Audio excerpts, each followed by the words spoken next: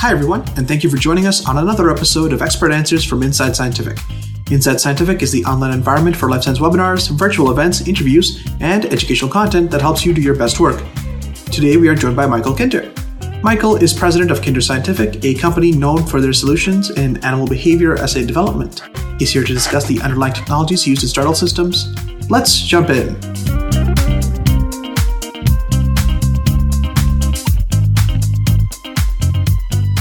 All right, question number one, and I guess, I was thinking about this as you were presenting too. I'm sure you probably get this question all the time, but is it still possible to do good startle research with a piezo plexiglass sensor assembly-based system? It's just that the individuals using them need to make sure that they completely understand the limitations and the caveats that we've talked about today. If you're, for example, as long as you understand these characteristics of the plate and all the oscillation, you can do good research, but you've got to make sure that you're calibrating in a way, or equilibrating actually, in a way that you're convinced that the same force is always giving you the same response.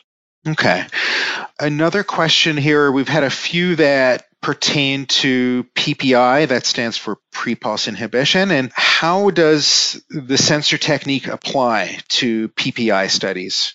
Well, with any behavioral measure you're trying to do, you want to make sure that, especially if it's measuring force or some activity like that, that you accurately are standardizing the measure.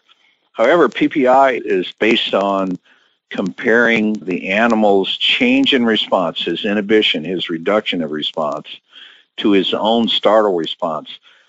So it's less important in PPI. I would not say it's not important at all, but it is less important in PPI because you're looking at the reduction in response and you're using the animal's own startle amplitude against his inhibited amplitude to figure out what's happened. Okay, perfect.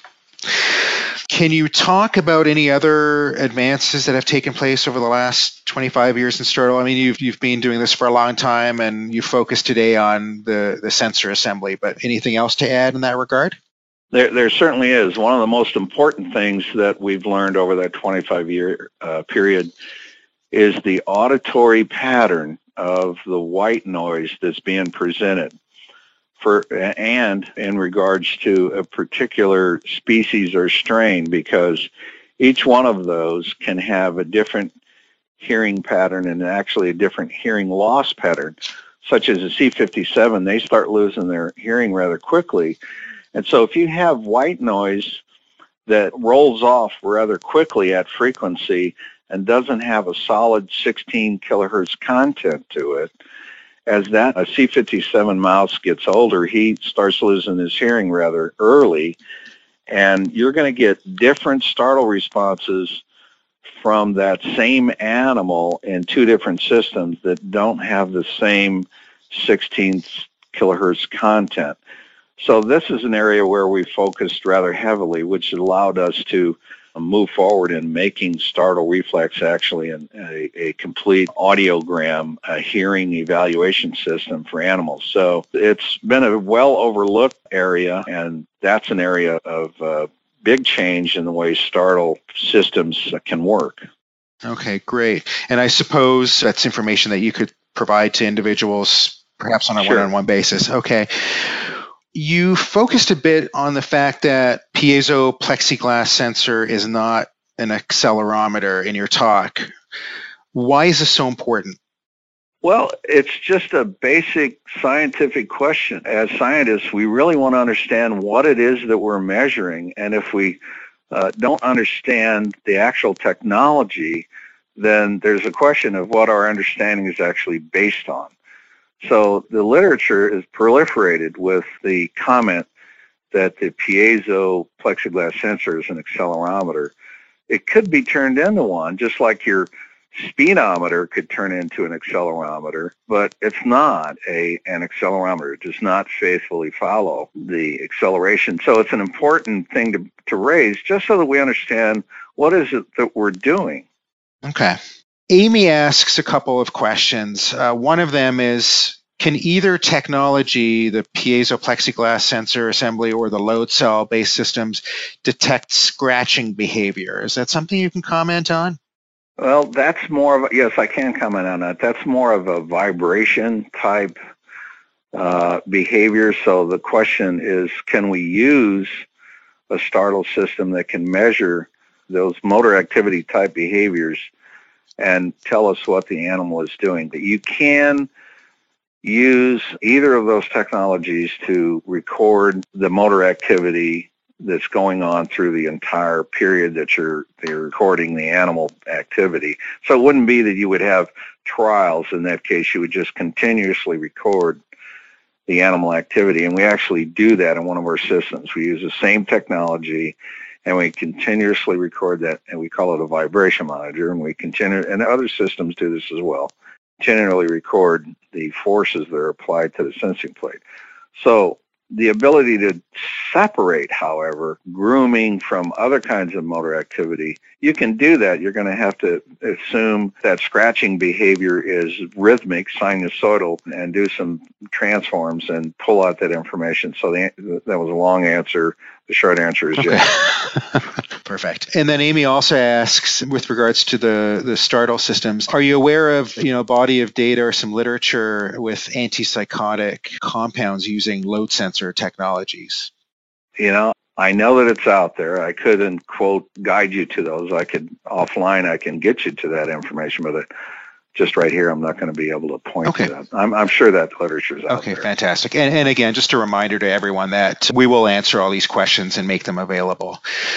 All right, let's see here. Georgia asks, hi, Michael. In terms of animal weight, they often have people test genetic mouse models where the mice might be sick and smaller compared to a wild-type mouse, so different weights. If weight is an important factor with the plexiglass systems, how can they validate the results when comparing two genotypes where the mice are different weights? Well, that's exactly the challenge. That's the scenario where we're going to get into trouble, because those weights of those two different animals are going to affect how that spring responds. And those two animals, theoretically putting out exactly 1 Newton, are not going to provide 1 Newton the exact same value coming out of the same sensing plate. That's the point. So that is a challenge. I mentioned Alex Galajuk's paper, and interested to see in more detail when that comes out. There may be some help there from Alex on how to do that. And so I'd look for Alex's paper and see if he can help us get through, because that's actually the title of his paper, pulling the noise out, as he calls it, which to me is just the oscillation of the spring. So that is an example of area of concern. That's a good question. Okay.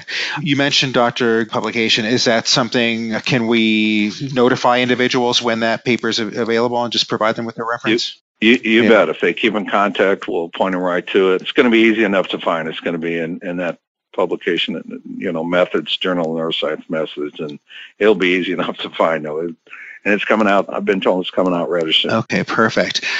Vincent asks, and maybe you touched on this, but perhaps you can just clarify, some startle systems use cylinders to restrain animal movement during the startle measurements. In the video that you presented, there was no such restrainer. So can you talk a little bit more about that, and what are the advantages or disadvantages, I guess, of the two methods? Sure. First of all, pretty well-known study. If you want to stress an animal, put him in a tube. And it's also pretty well established that startle is infamous for its variability. So why do we put him in a tube? Well, we have to restrain him, and it's an easy way to restrain him. Our approach was not to use tubes. We've never used tubes. We used a square box with an adjustable ceiling, giving them some spatial relief above them, but not allowing them to rear up so that we don't get into trouble them trying to fight their way out. This has been shown to be pretty effective in rats, not so much in mice. Doesn't really matter. Put them in a tube, put them in a box, really doesn't matter for mice. But also because Kinder Scientific is so focused on using startle in an auditory fashion, the plexiglass tube is just not lending itself that well to allowing the sound to get in from all different frequencies in a manner that we would like. So that's another reason we don't use a tube. We have a rather open ceiling type, which has bars on it now for our auditory work. So, I mean, you can use tubes. There's been an awful lot of work out there, and I would not suggest that using tubes is a bad thing. I wouldn't say that. It's a way to restrain the animal and center them over the piezo plexiglass sensor, or if you're using a load cell, the way to center them over that load cell. You do want the animals centered over the transducer, not just the sensor, but the transducer. You want them centered over that transducer. So we stayed away from it for those reasons. It's still a viable way to restrain the animal, just not so much if you're doing auditory work. Okay, great. That's a fantastic answer. Thank you. Here's a very general question, but what is the most important thing for a beginner to achieve, and what sort of considerations, I guess, goes into starting a startle response type of study?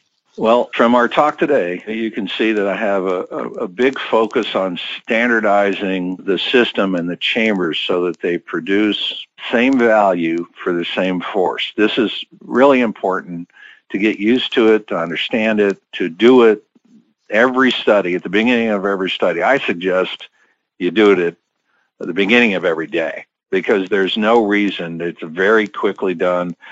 It really just takes moments, a few minutes to convince yourself that your system is properly standardized, and our new system that it's properly calibrated, because our new system is calibrated directly to a unit of force. But that's very important.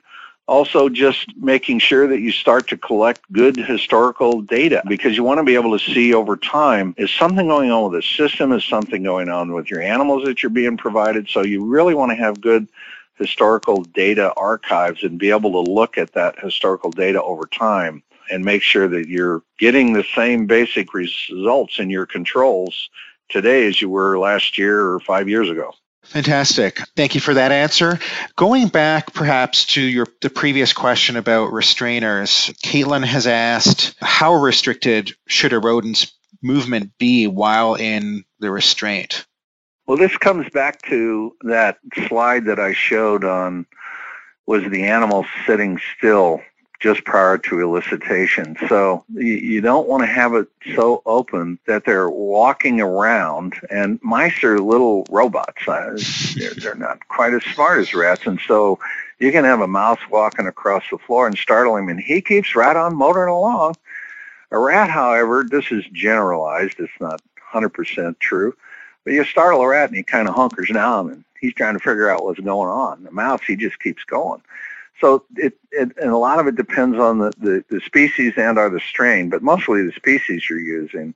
So you don't want so much room in a startle chamber. You don't want so much freedom to the animal that they can really begin to motor around a lot. You don't want them to be able to rear up. You want them to have something above their head that causes them to stop before they can actually rear up very far. I don't like it when I see an animal that their fur is touching all sides of the tube, because in that situation, when the animal rears up, you saw how that mouse responded in those videos. He became airborne. Imagine that mouse being in a tube and what the sensing plate's going to look like when he hits that ceiling. It's just really going to mess with the startle response. So you really don't want to restrain them so much that they're squeezed against that tube. They need some room to move so that their reflex is actually not being pressed against the ceiling of whatever the restrainer is. So you do have to restrain them, though. Otherwise, they're gonna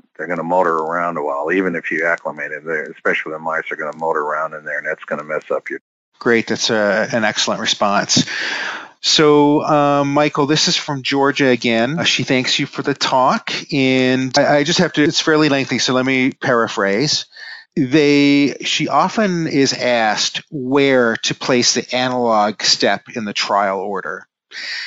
And she always tells people to place the analog step immediately prior to the startle pulse. And this is especially true for people running pre-pulse inhibition. She says this to avoid any noise from the animal reaching or reacting to the pre-pulse stimulus. So she's asking if this is the right advice and where is the best place to start recording the animal response.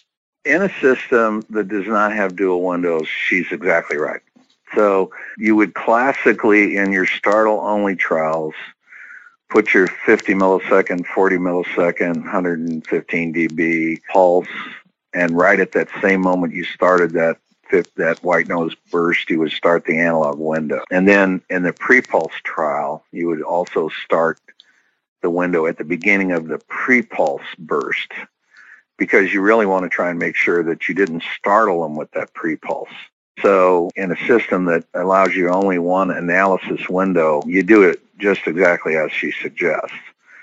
But if you have a dual analysis window, you've got this option where you can record a very wide window and use, again, that first quarter of a second, that first 250 milliseconds, and determine whether or not the animal was, active just prior to the startle pulse or just prior to the pre-pulse, and know with certainty what they were doing going into the trial, going into the elicitation portion of the trial. And then the second portion, this next window, can focus specifically on the area that you want to have looking for the startle amplitude, the startle response.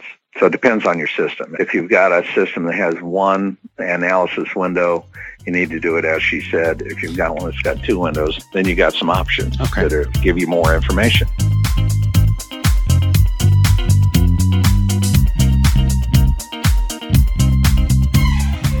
We hope you enjoyed this episode of Expert Answers, and that you will tune into future episodes where researchers just like you answer questions about their work and share science. For the full webinar, please see the link in the description. Don't forget to subscribe, and we'll see you next time.